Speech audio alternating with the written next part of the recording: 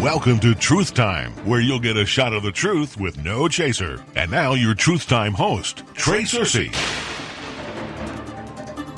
This will be part 3 of our teaching series titled The Truth About the Tithe Lie. Paying tithes today results in a zero sum. Oh, it's gain for one side, but it's a loss for the other. In part 1 and 2, we with Scripture proved that the biblical tithe was never money, it was food. And we proved that the tithe could only come from what was at that time the Holy Land of Israel. Any crops, any animals that were grown or raised outside of Israel were not even an acceptable tithe. Tithers were only farmers and herdsmen. Poor people never tithed. Widows didn't tithe. The homeless didn't tithe. Carpenters, fishermen, tent makers, you name it, the tithers were farmers and herdsmen. And we asked the question to pastors, and we'll ask it again, how can you, in good faith, collect tithes from your members while at the same time you own property? That's not Bible. Israel's Levitical priests were not allowed to own property. They had no inheritance in the land. And we proved that tithing was a law. In parts 1 and 2, we learned that Israel was a theocracy, a religious government. And their tithe to their religious government was a taxation. It was very much like what we pay today to the IRS. But it wasn't money. It was food. Things grown from their land or from their herd. And these items would be stored up in the temple storehouse for Israel's priest. This does not even resemble what is being taught today. And we also talked about the fact that you cannot pull one law, the law of tithing, pull it out and separate it from the rest of the law. And that's supported with James chapter 2, which plainly says, "Whosoever shall keep the whole law and yet offend in one point, he's guilty of all." You see, the satanic system will always offer a counterfeit to God's truth. If you'll remember, Satan pulled that on Eve back in the garden, and it's still being done today by the religious, institutionalized, systematic church. They say you're cursed if you don't tithe, when in fact, the Bible says you're cursed if you do tithe. See the counterfeit? For as many are as of the works of the law are under the curse. Galatians chapter 3, verse 10. Tithing is a law, and if you're under the works of the law, you're cursed. Not a supernatural curse, not a supernatural curse from God. No, you curse yourself. Most tithers are just barely getting by, and the curse is on their bank account. And you're psychologically cursed by fear and guilt. The Apostle Paul said, quote, "Ye that desire to be under the law, do you not hear the law?" You see, the problem with those who mix, who blend law with grace, they're not listening. They don't know the Old Testament scriptures, and they've never really heard the law. If you really knew what the law said, you wouldn't want any part of it. Ye that desire to be under the law, do ye not hear the law? See, if you were as serious about this book as you let on, you wouldn't be teaching tithing without also teaching your congregation not to leave their residence on the Sabbath. Exodus 16:29. But you don't hear the law, do you?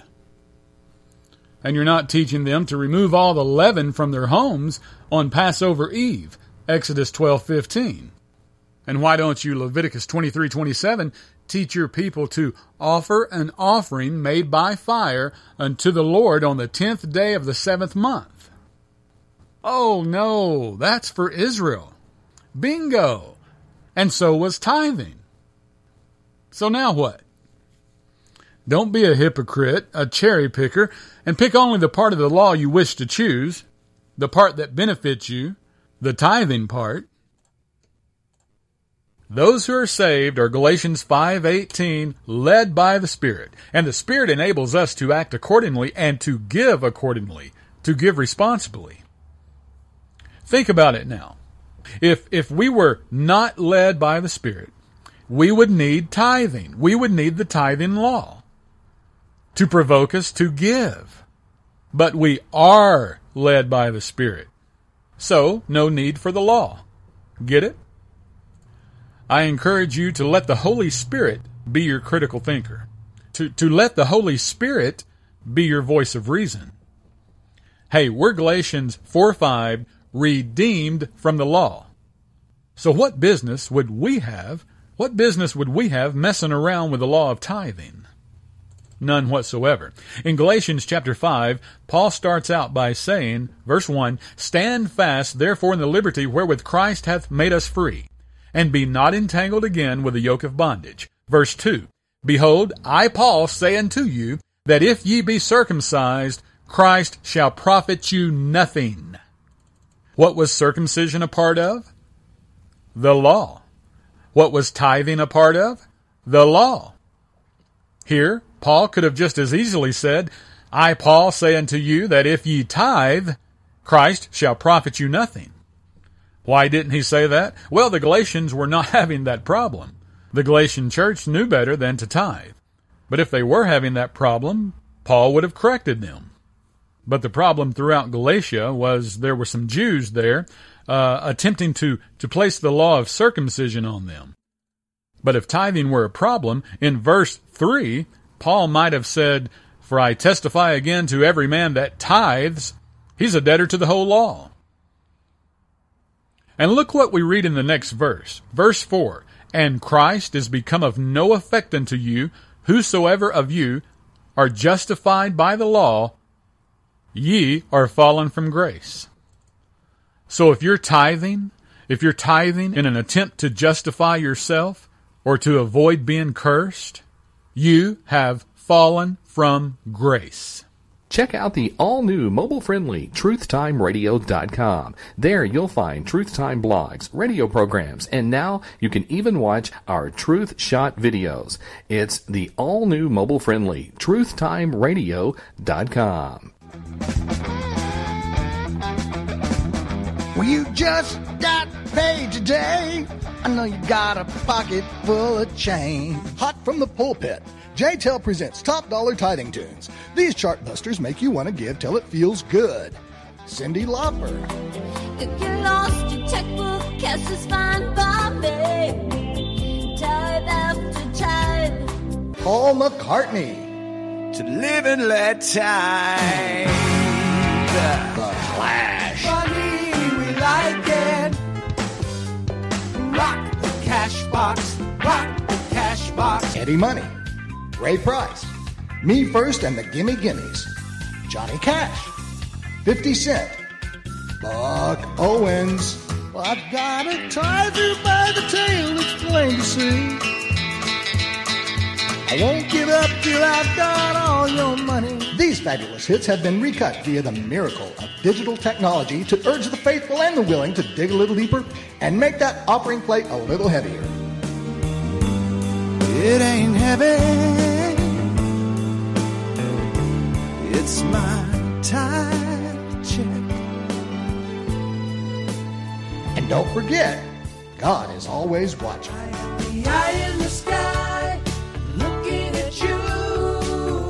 I can see your tithe. These songs remind you what it's all about. Give a little bit. Give a little bit of your tithe to me. Bare Naked Ladies. And if I had $1 million, if you had $1 million, would you want to be my new best friend? Only if you gave 10% to me. And many, many more. This collection is not found in stores and is only available with an ongoing weekly offering. So don't delay. Get Top Dollar Tithing Tunes today. All right, this is Truth Time Radio, and today we're back with more truth about the tithe lie. Truth you were most likely not taught by your church. Now that's sad to say, but for most it's true. In Malachi chapter 1, we see that God is not happy with the priesthood. He gets all over them in verse 7 for bringing polluted bread to the altar. And he rebukes them in verse 8 for offering blind and sick animals. You see, they had held back the best for themselves, and that made God angry. Verse 14, God says, "But cursed be the deceiver which hath in his flock."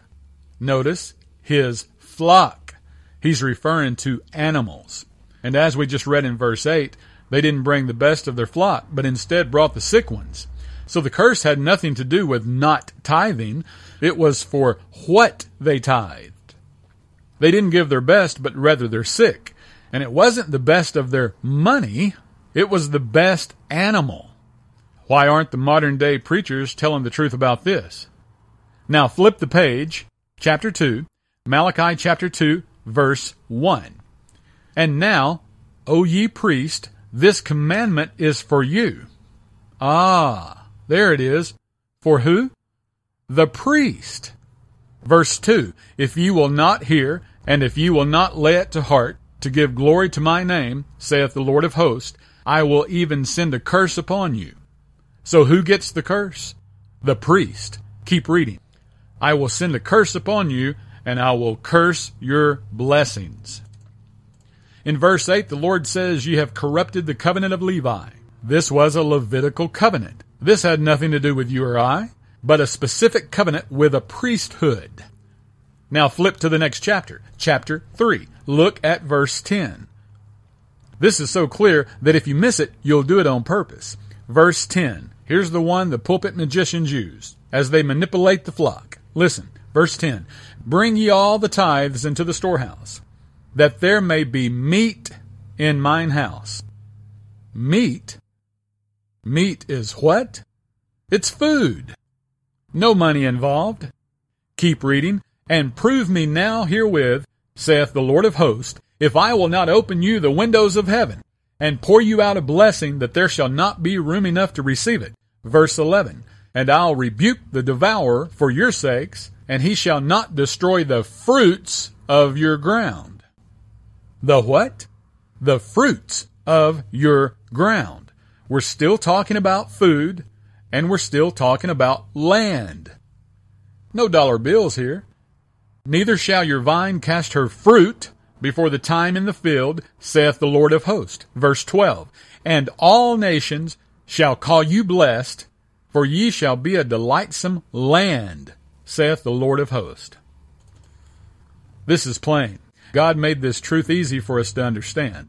And I don't know about you, but for me personally, I was a little embarrassed the first time I actually opened my Bible and began to study these things out for myself.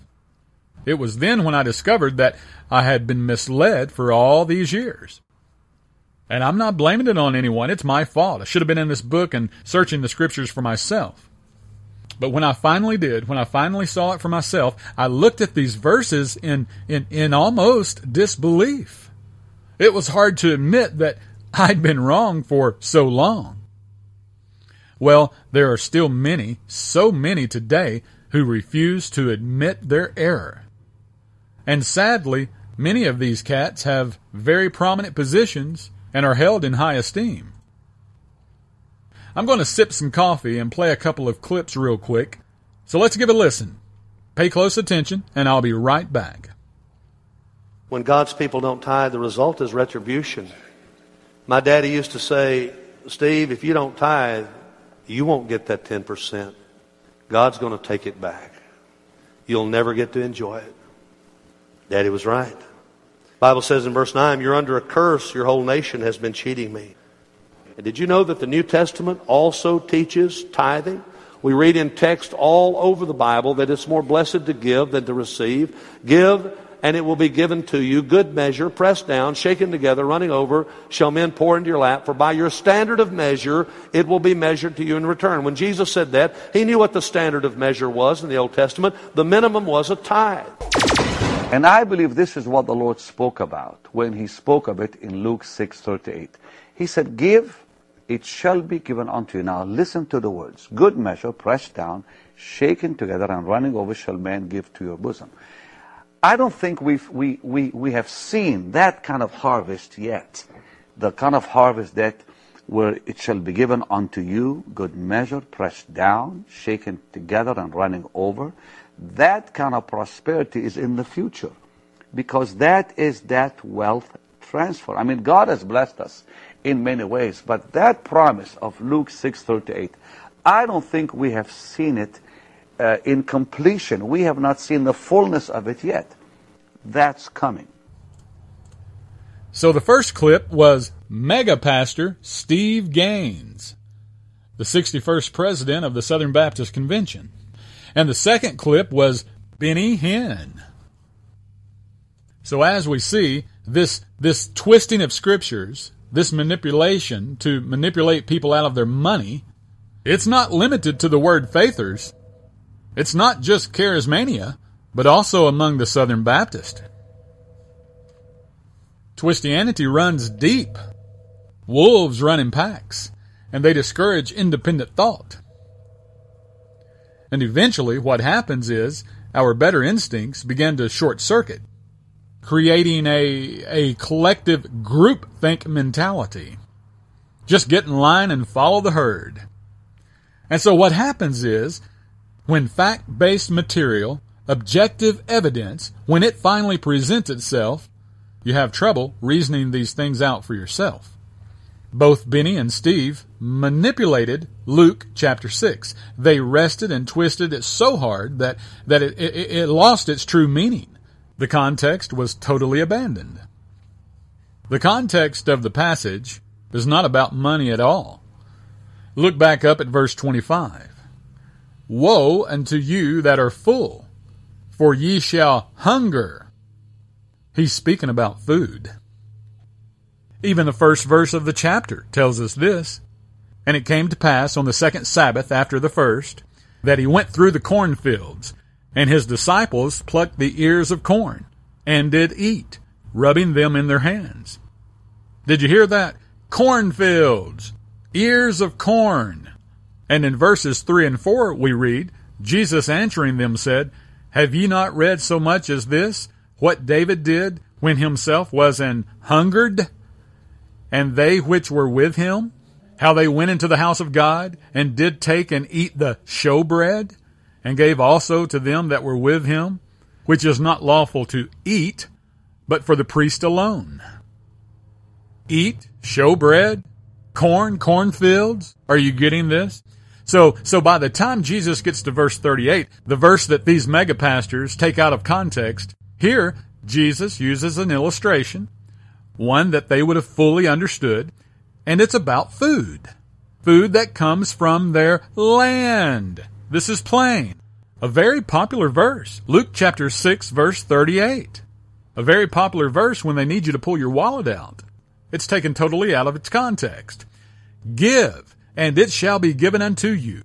Good measure, pressed down, and shaken together, and running over. Now what's the truth about this verse? Well, keep it in context. Showbread, eat, hunger, cornfields. This is a reference to how they measured grain, corn, and the process of how it was carried out. Good measure, pressed down, shaken together, and running over. It's about a process they used, and those in the audience would have been quite familiar with what Jesus meant.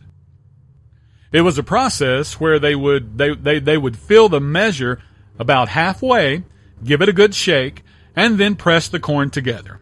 The idea was, when purchasing corn, you would follow this process so that you could walk away with a maximum amount. Put it in the measure, press it down, shake it together to make room so you can add some more. Then do it again. Press it down, shake it, and add some more. This was done until the measure was full. This is Christ using the illustration of measuring grain, not money.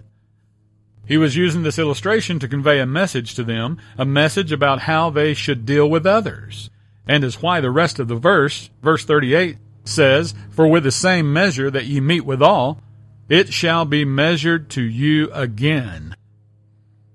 It's about how Christ wanted them to treat their enemies, which is why he said in verse 27, Love your enemies. Do good to them that hate you, bless them that curse you, and pray for them which despitefully use you. And in verse 36, he spoke of how they should show mercy to others. Isn't it outstanding when we simply stay within the parameter of context? He wanted them to understand that being kind, even to their enemies, to unbelievers, was the best approach, with hopes that eventually their enemies in return would show them that same measure that had been shown to them. This is not God giving anything to the believer. No, we'll leave that to the false teachers. That's their message. But when we stay in context, we see that this is about the unbeliever giving back, showing that mercy that was given to them. Shame on Benny Hinn, shame on the Southern Baptist pastor Steve Gaines. Luke 6:38 has nothing to do with money. And we need leaders, pastors and teachers that'll get their head out of the clouds and get their feet back in the dirt, come down off their spiritual high horse, get back down in the trenches with us common folk, and start being truthful for a change. The truth about the tithe lie.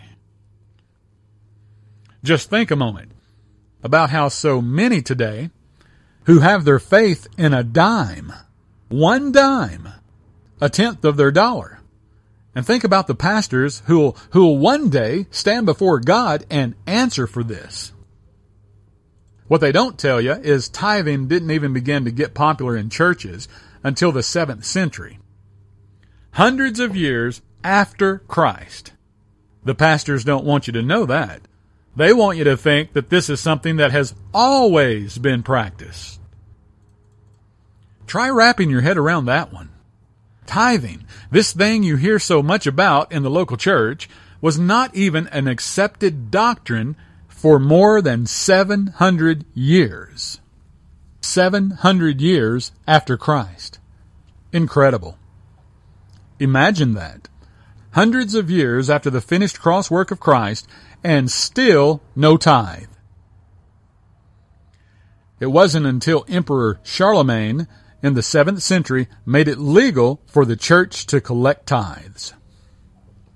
And it wasn't until the late 1800s, more than 1,000 years later, that tithing took off in the United States. After believing a lie for so long, when the truth finally presents itself, it often sounds stranger than fiction. But it's just this simple. Our giving today is flexible, whereas Israel's giving was set. Flexible giving versus set giving. They're not the same. Flexible giving is to give as you purpose in your heart. Set giving is to give 10%. It has nothing to do with a choice. It has nothing to do with what you purpose to do in your heart. It could come from pretty much anything we choose. We can give food, land, a home. We could donate a car to someone, give a van to a ministry of our choice. We can give money, whatever. Not so for Israel's tithe. It was set giving. Nothing flexible about it. They were to give 10% of what they grew from their land or raised in their herd, and that only. No exceptions. It was to come from the food they grew or the food they raised. I can't believe these lies when they say you have to pay them a tithe. I know now they are hiding some truth. Check the word and you'll find all the proof. You must act and talk like they say. You'll be punished and they'll push you away. Most believe and give their right hand. They're unlearned so they won't understand. That was the group Saving Darkness out of Spartanburg, South Carolina. These gentlemen found our program a few years back, started listening, and recently recorded this song and sent it to us. People are awakening to the truth about the tithe lie. These guys travel the country, appearing at venues, festivals, and churches, spreading the grace message, the rightly divided word of truth, through their music. If you'd like to have them at your next event, you can contact me and I'll put you in touch with them. You can now hear Truth Time on demand at truthtimeradio.com. successful Houston family is angry after being told that its 93-year-old matriarch will not be buried by their home church. That family spoke with Fox 26, expressing both outrage and disappointment because of that. Fox 26's Isaiah Carey is live in the newsroom with The Factor Uncensored. Isaiah? Well, Katie, we know the Bible tells us to give back to our place of worship. It's a common practice, almost expected.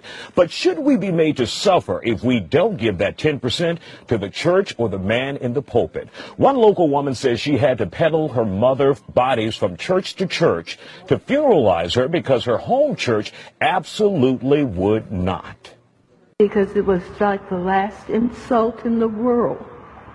There was nothing else that I could do for my mommy but funeralize her in a church that she loved and worshipped all of her life, even as a little girl. Barbara Day is understandably angry. She says her 93-year-old mother, Olivia Blair, died more than a week ago. Day says when she went to the church her mother has called home for 50 years, Fourth Missionary Baptist, to ask if the singer's funeral could be held there, she says she was told absolutely not by the pastor. That she had not paid her dues and she had not attended the church in recent years. For the last 2 years, my mother has been in either a nursing home or she's been in a hospital. In the last few months, she was in a coma. Day says her stepfather was buried at the church and her mother was a diehard supporter of Reverend Walter Houston at the church on Webster. That's why she can't believe the religious leader turned her down flat when it came to her mother's funeral. There's no explanation for anybody that has been paying dues for a church that long for him to make me have to roll my mother's body around town and somebody finally picks her up and say, yeah, we'll do the best we can. They knew she was ill. They don't care. All they care about is getting money, money, money, money, money. Even retail stores give people more respect than that. I don't understand why we've become so commercialized. What does this have to do with God? Why can't I give my mother her last wish to be funeralized in a church that she loves so much? Once again, we did reach out to Pastor Walter Houston to go on camera several times and extended him an invitation here on The Factor, and he declined. In the newsroom, uncensored, Isaiah Carey, Fox 26 News. Check out the all-new mobile-friendly TruthTimeRadio.com. There you'll find Truth Time blogs, radio programs, and now you can even watch our Truth Shot videos. It's the all-new mobile-friendly TruthTimeRadio.com. Smiling faces sometimes pretend to be your friend. Smiling faces show no traces of the evil that lurks within.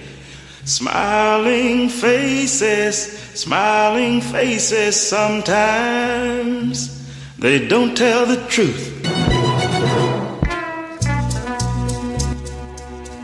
If you're not saved, let me remind you that the gospel that saves today on this side of the cross is the one Paul preached, the one Jesus gave to him. And it's why Paul said, I declare unto you the gospel which I preached. 1 Corinthians chapter 15, verse 1. By which also ye are saved, how that Christ died for our sins according to the Scriptures, and that he was buried, and that he rose again the third day according to the Scriptures. The perfect Lamb was slain and sacrificed. He suffered and took your death, and it was there at the cross where the law of tithing died also. It was nailed to the cross, never to be practiced again. Galatians 3:23, in time past, folks were kept under the law, shut up unto faith, faith that had not yet been revealed. At that time, the law was the schoolmaster. But now, after that faith has come, we have Christ. No more need for a schoolmaster. Now, justification comes by faith. Under the schoolmaster, giving a tenth was mandatory. Now that we've come to faith, we give voluntarily. From the heart, 2 Corinthians 9:7, as we purpose in our heart. This has been Truth Time with Trey Searcy. Visit our website at truthtimeradio.com. Until next time, remember, when a man who is honestly mistaken hears the truth, he will either quit being mistaken or cease to be honest.